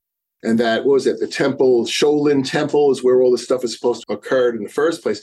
And that they said that their difference was that they made it move so that they wanted to mimic the animals fighting. So they wanted to be like the animals, that the animals fighting conserved all their energy. And that was the basis of the yoga movements, would be the animal in its form to generate that energy. it's all there. You have a complete internal system where you have the same kind of a fusion or a blend, where you have a Taoistic system blending into a Vedic system. Now, the extensions on it, that's the interesting part to me. I believe there's a guy named Robin Armstrong up in Toronto who was doing similar kind of work back in the middle 70s. He was basically aligning the I Ching to the zodiacal, but he didn't do anything with chakras. He didn't look for energy patterns that are affecting the chakras. So what comes out of your system is a deep psychological material, because you get the value of the I Ching on top of what already exists. But it's the energy flows that you're illustrating, and that's the genius of your teacher. He recognized these energy flows. I only was exposed to it through the materials that I saw. I looked at your video. So I don't really know it that in deep. I don't know the mechanics behind how these things are happening. But as far as a complete held-in system, it makes a lot of sense. It's an experiment, in essence. And this was a guided experiment, because he got the material through either his inner voice or another entity was hanging around whispering in his ear. Every single one of these things has a truth to it. The I Ching has clearly, full truth. The chakra systems and the materials coming out of it, full bore, charged up truths to them. And the fact that they should all point to the same direction. And what's good about the system is the fact that, your teachers unlock certain keys to that. Now, obviously, you wouldn't be here doing this stuff unless you saw it functioning. And the other thing, too, is nice programming. Right. A lot of text. This guy really worked on this thing, artistically it's put together. I mean, come on, most of the stuff coming out of the symmetrical system looks like shit. We're not artists. We're not, the programming is primitive in many respects, Hell, he could have made solar fire. You had mentioned in the beginning about sort of lack of foundational education in astrology. Yes. Do you see any access points for that now for people that are interested in that, or where that may be going? I think Kepler really blew it. Kepler was in line where they were supposedly sending the students off to University of Washington for regular courses and then come back for their special courses at Kepler. And somewhere along the line, it became a school for historians. And I do know that when the academic accreditation board, they would have been perfect as a college, as a BA granting institution. But when the Western accreditation examined them, they said, these guys are worse than a hair saloon, guys that are taking federal money. They're worse than a truck driver's school. And it's like, they, because they were laughing about the astrology for the most part, but it was the way it was conducted. They didn't have anything but historical astrology. They had no psychology, no math, no astronomy, and anything that would have a semblance of what a curriculum should be. And they just broke all their ties with Washington State along the way, because that would have been perfect. You enroll in Washington State, you're going to get an accredited degree with an astrological signature to it. But as far as where you can go now, I really feel bad for a lot of the folks that are coming out with PhDs and masters in astrology through the British schools, and they still can't really read horoscopes too well. None of those historical systems led themselves to judicial astrology, to reading the natal horoscope. It was just frowned upon. Now, guys like Chris Brennan coming along and really bringing out the nuances of Hellenistic astrology. Well, at least in Hellenistic astrology, you have good interpretation for natal work. Judicial astrology was part and parcel of it all. But once it hit the Arabs and then went out into the medieval and Renaissance worlds, no way were the prevailing cultures allowing them to influence people's free will.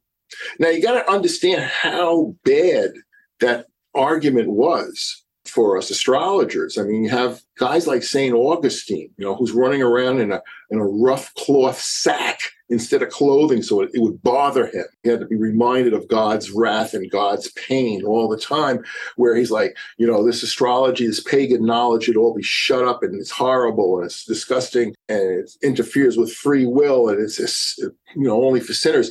And then you get guys within a couple of centuries, St. Thomas of Aquinas comes along and he says, wait a minute, if God didn't want us to do astrology, he wouldn't have given us the heavens. He wants us to look up and look at his magnificence and work. He wants us to interpret, and he wants to talk to us through the heavens. In the Catholic Church, you have these two completely different dissonant voices. It becomes tough. We really have been beat up for the last 2,000 years, and you don't come out of an abusive relationship in any kind of good shape. We've been abused by society, I'll tell you, used and abused. You're getting out as much as you can since you have this large body of work. What can you tell us a little more about what your offerings are, or what you have that's available to people? Not much. First of all, most of my work is subsumed right here at Astrolabe, getting out Solar Fire and everything else. I didn't want to become a businessman per se in this lifetime, but all my partners dropped dead and went away. Unlike the last guy standing in that regard. I'm in the process of writing a book, but God knows when it'll ever come out. It's called An Approach to Astrology. It's about 60% there. Yeah. To shortcut things in case I get whacked out by a truck or something like that. I've been teaching a course for a group so that it's a small collective, and hopefully that they're going to define, numbers have importance. Mm-hmm. But I'm up to class 48. In another couple of weeks, I'll hit class 50. And at class 50, what we're going to try and do is create a curriculum for symmetrical. One of them posed a question, well, why do you want to give a certificate? Well, some people like to get acknowledged for what they study. But there's the idea, too, that most certificate courses, like, say, astrocartography, or if you take the courses in England, or you take anybody's, Glenn Perry's psychological courses or something like, or study with your teacher, so to speak, right? It's assuming you're coming in with astrology. And then you're going to learn this other thing on top of it that's going to modify your astrological teachings and abilities. Our perspective is that everybody's ruined by their first teacher. And you got to start from the ground up. You're all burnt, useless material. You got to relearn everything you know is wrong. So what we're thinking on doing is, if we're going to do a curriculum, we really want people who are willing to throw away what they know and take it from the ground up. So we have to go a little bit deeper. We have to start off with things like, this is a great circle. This is a vertical circle. Here's a pole. Here's how it spins. That kind of basic material. Because, you are impressed by your first teachers.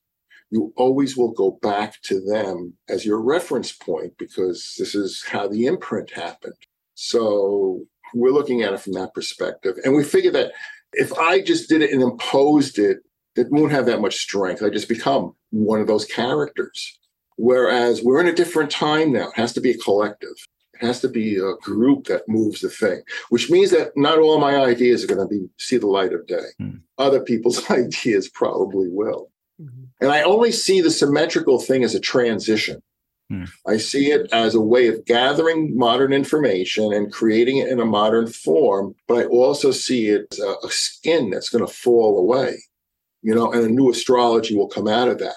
One of the things I'm very clear about is that the modern or new astrology isn't going to look anything like what we've been doing, period. I mean, there's no way, if we knew what it looked like, we would do it, but we don't. And it's going to be as radically different as Einstein's equations were to Newton's equations.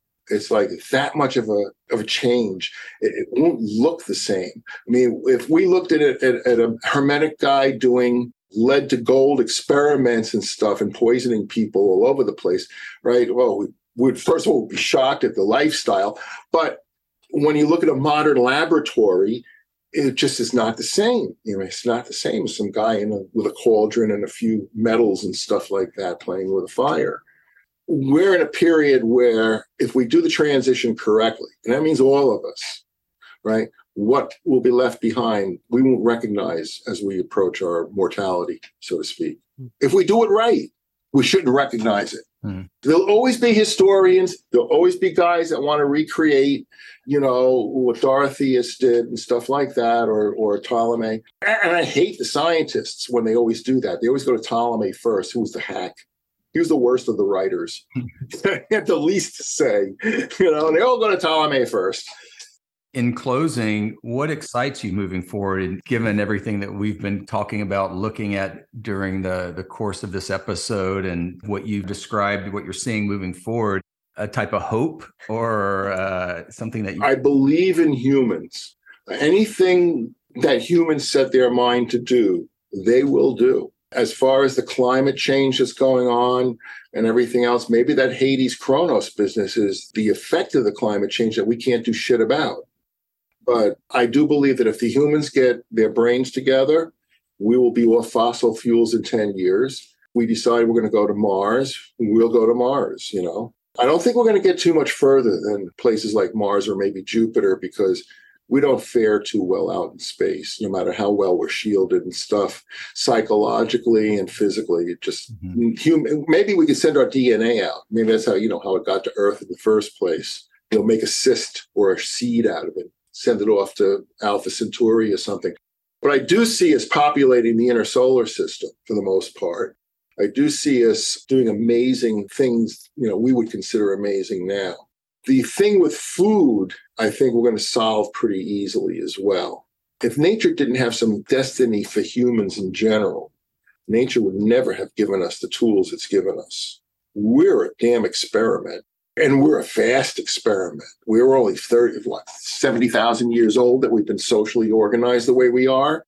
Nature would not have done that if nature wasn't shit scared about something. Nature does not want to have an ending. It does not want to have to deal with an extinction. It has already had 5 known extinction events, and probably a lot more than that, where life has been virtually extinguished from this planet. So as a race, I believe we have a larger service to do. And it has to do with either shooting a rock out of the sky or playing with our DNA to evolve us into a different being altogether.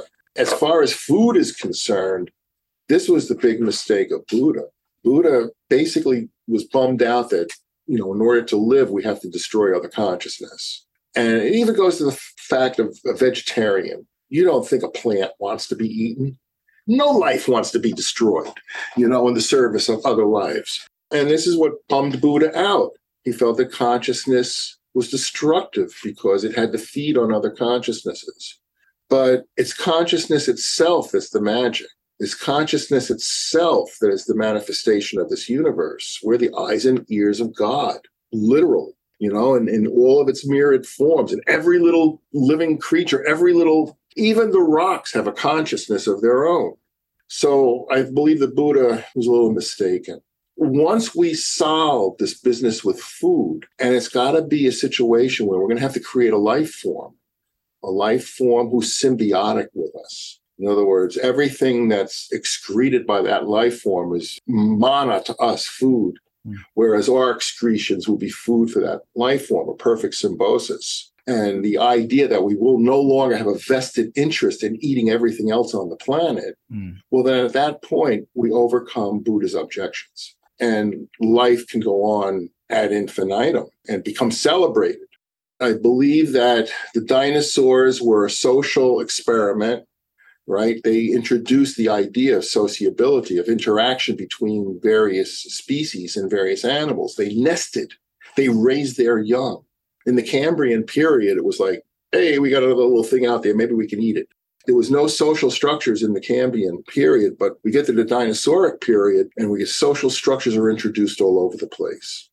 Now, I think that nature would have been perfectly happy stopping right there, but it couldn't foresee a rock hitting us from outer space, couldn't foresee other issues with extinction events and DNA getting lost. So something big is going to happen. It's not going to be in our lifetimes, I don't think, but it's going to be very large. And I think that nature has been spending 70,000 years and all of its resources and gambling all of its resources on us. And the way I see us is I see us as children. If you leave the children alone in the house as teenagers and you go away for a couple of weeks, you're not going to see much of a house when you come back home. I think we're waking up in our own effluent and waking up in our own shit and realizing now that, oh, what happened last night? What did we do? Oh, we got to fix this place. But we can fix it. We can take that hammer and nails and we can put together a wonderful environment, no matter how much the sun starts putting out more juice or how little it does. We'll adapt. And I have great faith in the humans on that level. And I really do believe that we have a different destiny than all the other animals in that sense. And it's not one that we should be happy about. It's a responsibility in the long run. We are the bulls in the china closet, and we broke a lot of stuff. We own it all. And we're going to have to spend the rest of eternity paying for that. But that's my hope for humanity. Thanks, Gary. Wow. This has been a lot of fun and fascinating and educational all at once. So, yeah. Thank you so much for sharing with us and being here. If you guys are ever up on Cape Cod, we're easy to find. I am. Where are you guys located? Austin, Texas. You're in Texas land. All right. You have to deal with energy issues all the time. We really do. Hopefully those will get a little bit better moving forward. But Austin is one of the more enlightened places where you guys are. So you're in a desert and you're an oasis. That's a good thing. So if you do want to see the real ocean, not the one down at Galveston, the sub-ocean, right? Come up to the Cape. Astrolabe is an astrological factory. We don't have a big cafeteria or things to show and stuff like that, but we'll give you a good time. Okay. All right. Thank you. Wonderful. All right. Thank you so much. Thanks for your time, Gary. Thank you for listening to the Human Design Collective podcast. If you enjoy the show, please review us and share. You can find us at humandesigncollective.com and explore our course and workshop offerings at courses.humandesigncollective.com. Music for the Human Design Collective podcast is courtesy of Meg Ruby and Anders Parker. For more information, see the show notes, and please stay tuned for upcoming episodes on the same channel.